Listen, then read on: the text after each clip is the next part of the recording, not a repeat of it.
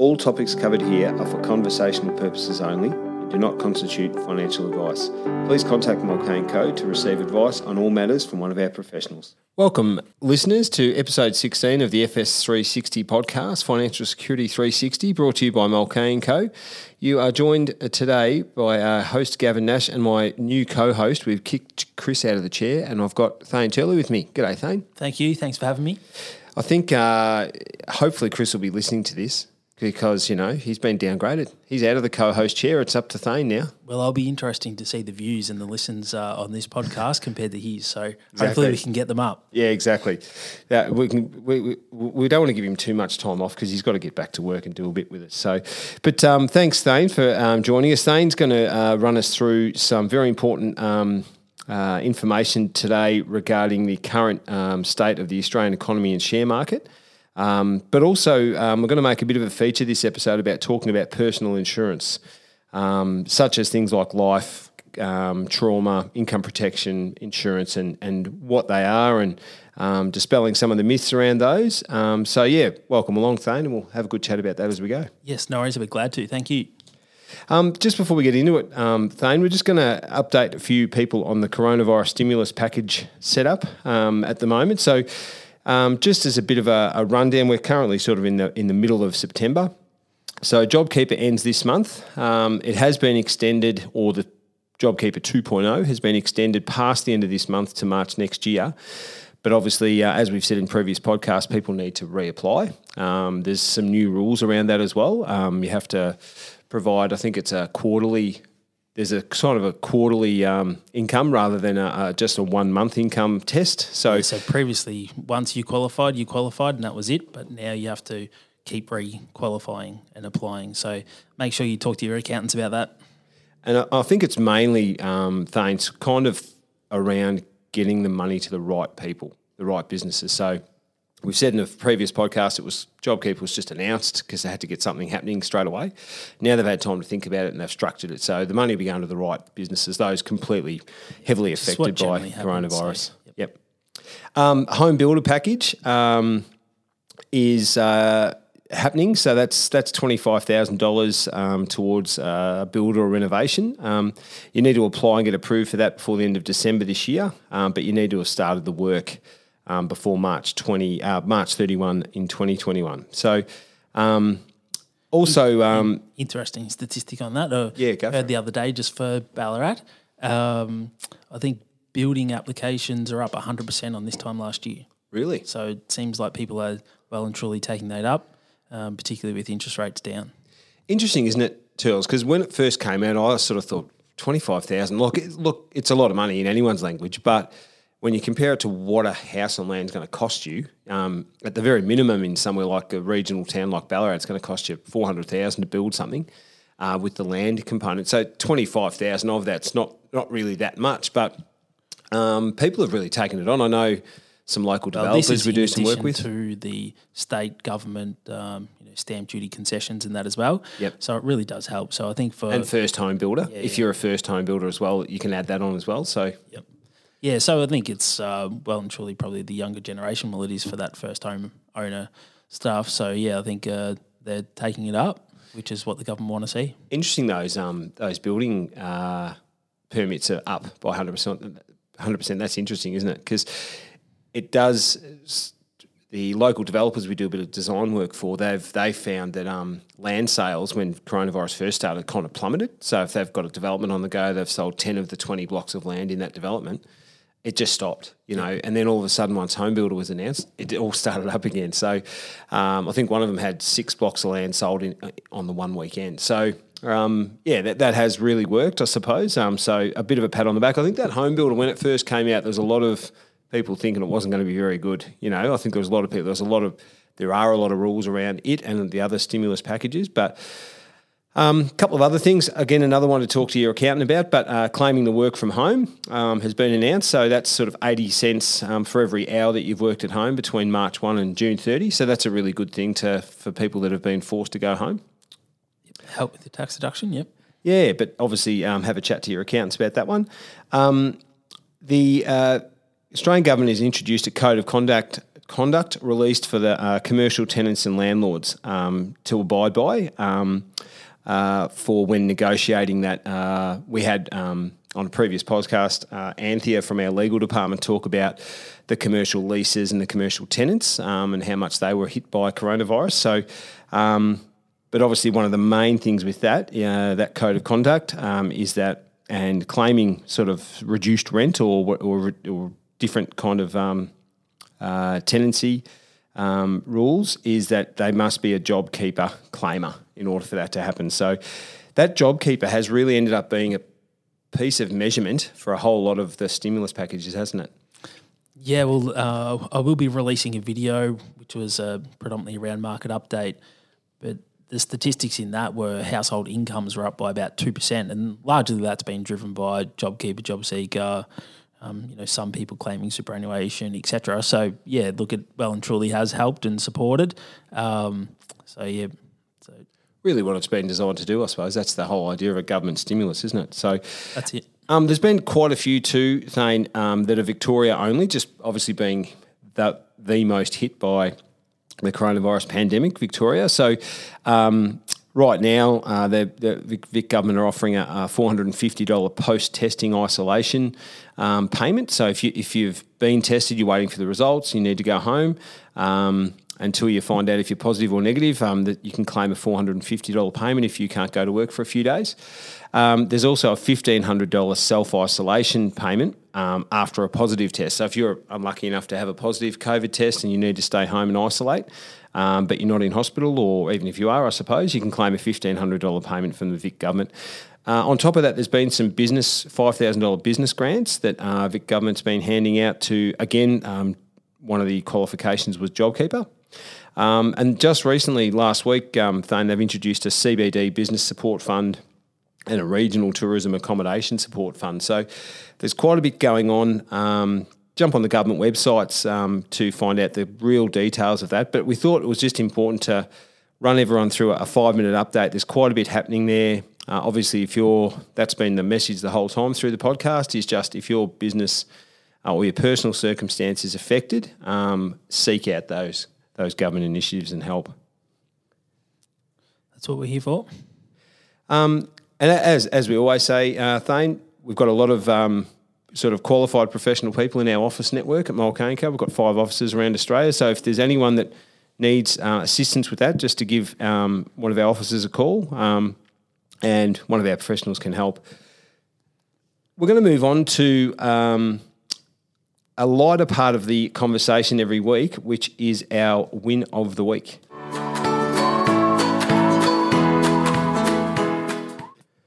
Now, Thane, I'm going to beat myself on the chest here. Okay, let's hear it. This week, this is the classic do a good job for one client and another client rocks along story. So we've been doing a website for a local art organisation for about the last 5 years. That art organisation's colleague does the same job but in WA, gives me a ring this week, has a chat, we need a new website. I said, oh, no worries. How did you get onto me? She said, oh, I'm colleagues with this other person you do a website for. They rave about you guys, saying you do a great job on the website. So we just basically want their website, because they're not in competition as such. They're both semi-government funded organisations running art events. We basically just want that website, but with all of our content in it. So that's a little win of the week, we call it. But congratulations. Thanks, mate. But it's I think it always comes back to doing a good job for your current clients, and that'll always turn into some more work down the track, as well as just a pat on the back. This client actually patted on the back one of my staff, Kate, who does a lot of work in the web design and graphic design for us here. So particularly sort of made sure that I gave Kate a ring and said, look, you just got a big pat on the back. So I think it's good for staff, it's good for morale, and the message out of it is try and do a good job for everyone every day. I think that's been some of your key messaging, though, hasn't it, throughout COVID with your marketing, is keep talking to existing clients, dealing with them, keeping them up to date. So that's what the podcast is designed for, and the videos that we do, and we're always happy to accept phone calls and emails, etc., to answer any questions. So as Absolutely. You say. Oh, well, that's good. That's win of the week. I have hijacked win of the week quite a few times for the marketing division here. But given you the host, you can probably do it. But I'm hosting, so that's it. That's good. Now, Thane, we've got you in today to have a particular talk about some of the things happening around financial planning. So the two sort of sections we wanted to go into today, the first is to give us a bit of an update on the Australian economy and share market. And the second one is we're going to have a bit of a chat about some personal insurance and what that means. But now, we recorded a video the other day, which is going out today on the socials, which actually you gave a nice update on. So if you're listening to this podcast and you want to go and look at Thane's video on this topic, jump on the news page of mulcahy.com.au. But Thane, how would you sort of sum up the current Australian economy and share market? Yeah, so in the podcast or the video that'll be going out, so the main comments or themes were that the Australian economy did contract by 7%, so we all knew that there was probably going to be a contraction, particularly given that Victoria is the dominating state for gross domestic product across Australia, and by and large, Melbourne Central was in lockdown. So whilst it was obviously disappointing, it wasn't a complete surprise. We've also recently just had the large corporations of Australia, the ones that listed on the Australian Stock Exchange, report based on their earnings and profits up until the end of 30th of June. So most of those beat guidance. So what that really means is that analysts in the investment world expected figures to be worse than what they actually come out at. And I suppose for the retail stocks, particularly like Bunnings and Officeworks, Harvey Norman, etc., their financials as well were better than expected too. Obviously, with a lot of people working at home, there was a lot of demand in terms of for computers and electronic goods and home office furniture, etc. So, look, revenues and profits were obviously down for those businesses, but not as bad as initially expected. We've also seen after an initial correction in Australian stock markets and international stock markets of about 13%, they've recovered about half of that gain. So they're still sitting at about 15% lower than at the end of February 2020. So I suppose whenever things happen, or as you were commenting before, you have a coronavirus impact to economies, people start worrying about jobs and income, etc. And so you were saying about the developers that you do some marketing for or work for, how they'd noticed a drop-off in terms of sales and demand immediately. So, I don't know, as humans, we tend to overreact sometimes, so positively and negative. So when we knew that COVID-19 was really going to have an impact on the economy, you see share markets sell off well and truly, so that's where they fell by about 30%. And since then, they have recovered about half of that. And look, a large part of that too is that the government have come to help in terms with JobKeeper, JobSeeker, and allowing some people to access superannuation early, etc. So, with that sheer weight of money and interest rates being cut as well by the Reserve Bank, it's all geared to try and help the economy get back to where it once was and continue to move on. And so I suppose a similar episode in 2008 with the global financial crisis, the fear that economies were going to shut down, the flow of money was going to stop, between businesses, etc. But once again, there was stimulus packages that were released then. If I think back, there was the pink bats and there was the school stimulus building packages, etc. So to keep builders in jobs, and we've already touched on it earlier in this podcast about the home builder scheme. So there's all that type of thing coming to the fore. So looking forward, and that's what share markets do. They look forward. They don't operate on here and now. They look forward in 6, 12, 18 months' time. So in 12, 18 months' time, do you think things are going to be better than what they are now? So if that's your anticipation or that's your thoughts, that's when you'll see share markets rise. So which is why the whole art of investing is to buy low, sell high. And that's the general, I know that the video we're about to release today kind of talks into this more detail, but the idea is to look, and there's actually a graph on that video where it talks about what the share markets have done over a long, long, long period of time, like decades. And obviously it's what markets do. They go up, they go down. That's sort of like a worm going along when you graph it. So I think the idea is that if you can hold, your position rather than having to sell, again, if you've got cash and you wanted to invest, it's probably a good time because the art of investing is that, you put your money in now while it's down a little bit and you get some gains later on. So I suppose, no doubt, your staff have been inundated with calls and a little bit from some of the people. Look, I know a lot of people think that, but really, by and large, a lot of our work or hard work is done before, or you want to have done before corrections or anything like that happen. In terms of, you want to make sure clients are positioned where they need to be. And so with our Mulcahy & Co portfolios, where we can tweak and adjust continually, so it allows us to make those strategic shifts.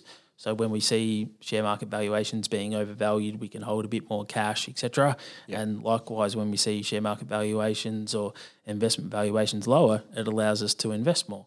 So that's one of the beauties of our separately managed accounts and managed discretionary accounts for clients of Mulcahy & Co Financial Planning. So, but other than that, as an advisor, you're always sitting down talking to clients and working out, well, what is the best mix of assets for them? What assets or investments should they be holding based on their circumstances of, whether they're young and accruing money for retirement eventually, or whether they're approaching retirement in the short term, or whether they're already in retirement, and based on their income needs and how much money they have to invest, etc. So, like if we've done our job right, then the phone doesn't really ring. And like the podcast that we do, we're obviously about keeping people informed and up to date. So, we haven't had many calls at all.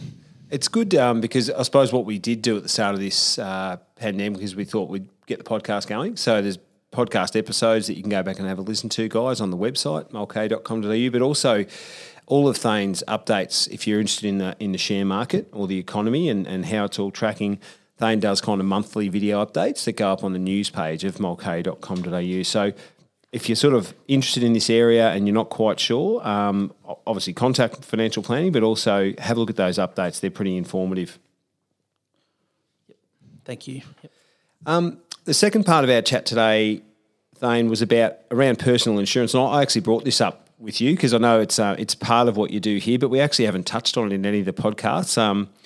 And I think it had a bit of a personal situation with a family member of mine a few years back who unfortunately had a stroke. And he was insured with you here at Mulcahy & Co, which was, to this day, he kind of says it was probably the instigator to get his life back on track after the stroke. So he had his health to look after, but financially he had the right personal insurance in place, which meant that he didn't also have the financial worry along with the health worry when he had a stroke. So I might get you to throw to you, Thane, just to give us an overview of kind of what personal insurances are available and for the listeners.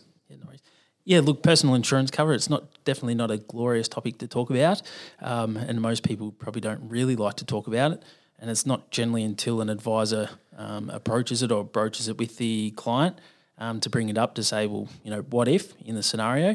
So generally there's 5 insurance policies for personal or individuals. So one being life insurance, which is a lump sum amount paid in the event of death or terminal illness.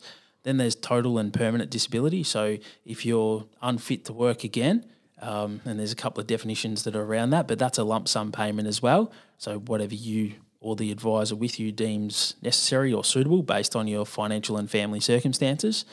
Then there's trauma insurance. So trauma insurance is a lump sum amount as well. So you get to choose what lump sum amount you want to be covered for. There's generally about 40 insurable events for that. And the main types of claims under a trauma insurance policy are heart attack, cancer, stroke, deafness, blindness, etc. But as I say, there's 40 different insurable events with that. And then there's income protection insurance. So if you're unfit to work for a period of time, then you'll get paid 75% of your monthly salary. And so that can be paid all the way till age 70. And then the last is business expenses policy. So for those that are self-employed, a business expenses policy will cover their fixed costs within their business if they're unfit to work as well. And so you can nominate your sum insured based on how much you want to be covered as well. Look, most of those policies are tax deductible as well. So income protection, business expenses policies are tax deductible to the individual.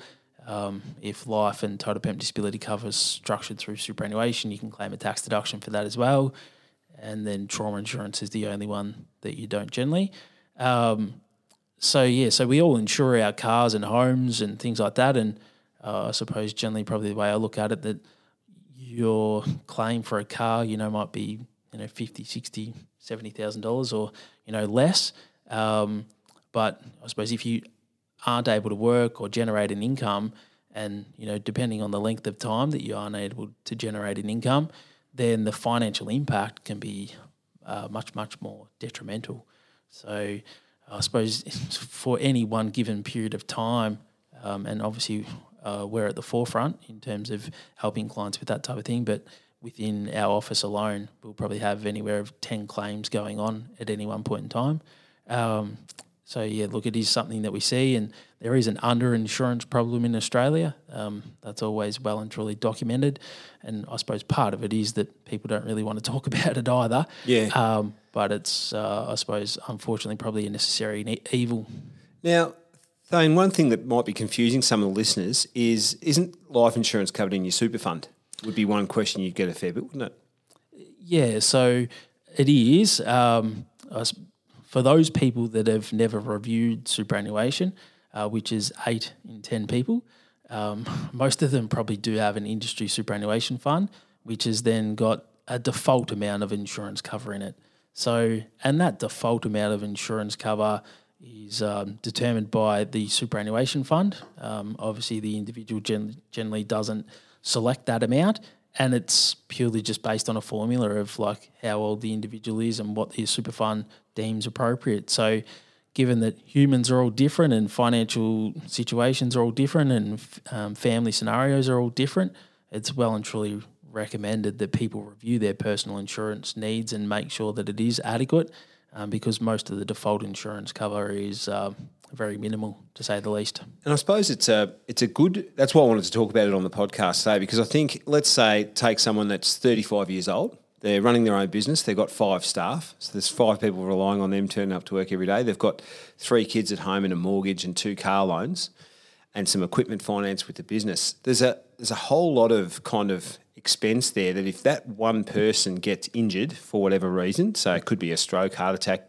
fall off a ladder and they can't work for 8 weeks or whatever it is, you've really got to make sure that there's something happening in the background with your personal insurance to make sure that not only those other staff members, but, your partner, your children, potentially your school fees, all that stuff can still be paid while you're because that's what I was saying right at the start of this conversation. I had that family member and, that really I actually think his physical recovery from that stroke was helped by the fact that he didn't have financial strain in the background. There statistics that report that as well. Yeah, yep. And I think everyone, if everyone sort of listening to the podcast thinks about it, their own situation and goes, oh, yeah, am I actually covered if something went wrong? And even not so much, let's say you're that 35-year-old person and your partner's not working because they're looking after the kids. What happens if they get sick? You can't go to work as much. So as you say, Thane, there's a lot of scenarios. Some people don't have much of a home loan because they might be a bit older in life. Some people might have a much bigger home loan or much bigger financial commitments at certain times of their life. So that's what you were saying. That individuality of looking at your insurance is really important, isn't it? And look, it can be well and truly individualised and tailored to suit individuals. That's what advisors are here to do, like work with individuals to show you, this is what you can have, this is what the cost can be, this is how we can minimise it, this is how we can claim tax deductions for things, reduce the net cost, etc. So, yeah, well and truly, it needs to be a tailored plan. There's no doubt about that, because as your circumstances and change over time, there's no doubt that it does alter.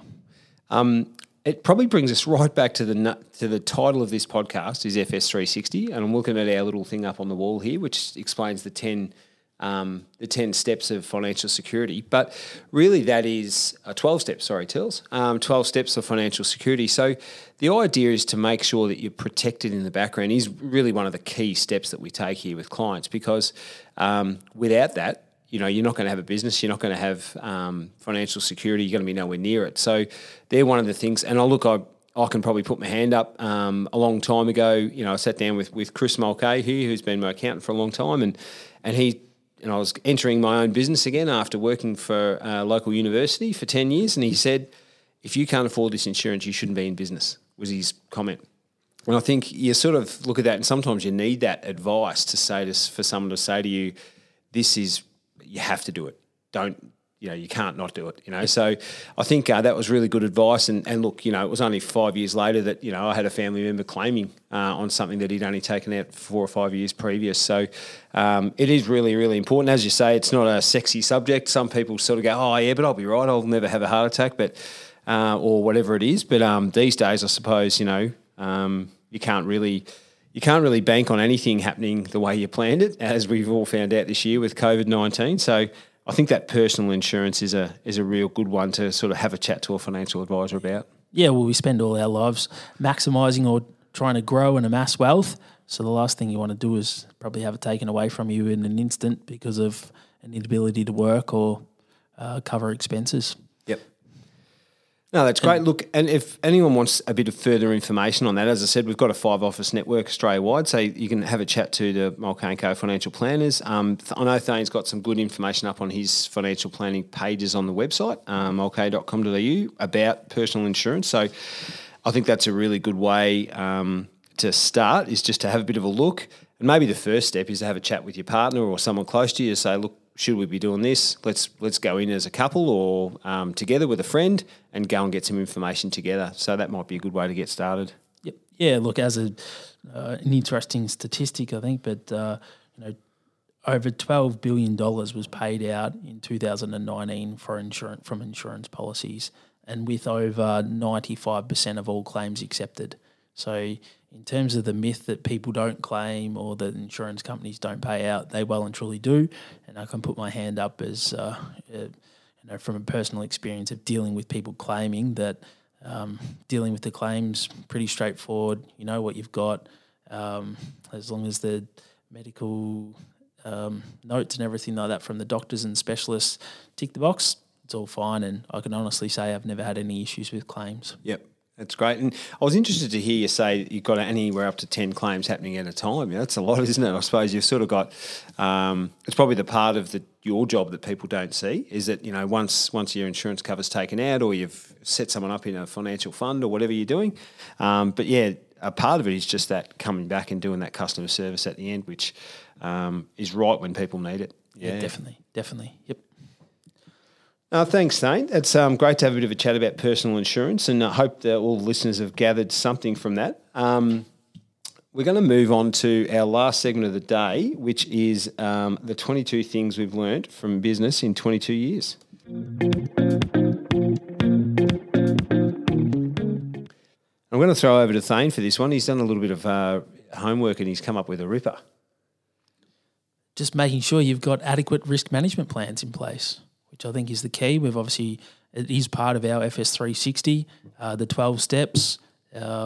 Yes, it's not a glorious topic to talk about, but it's well and truly something that's integral as part of making sure that you're adequately set up and protecting family, your business, etc. So, yep, the tip would be having adequate risk management plans in place.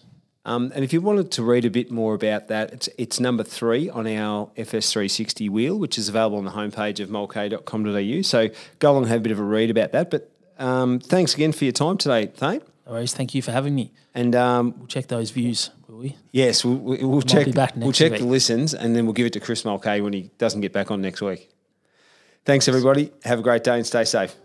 You've been listening to the FS 360 podcast, brought to you by Mulcahy & Co. Financial Security 360 is at the centre of what we do at Mulcahy & Co. If you'd like to speak to one of our professionals about a range of individual and business needs, give us a call.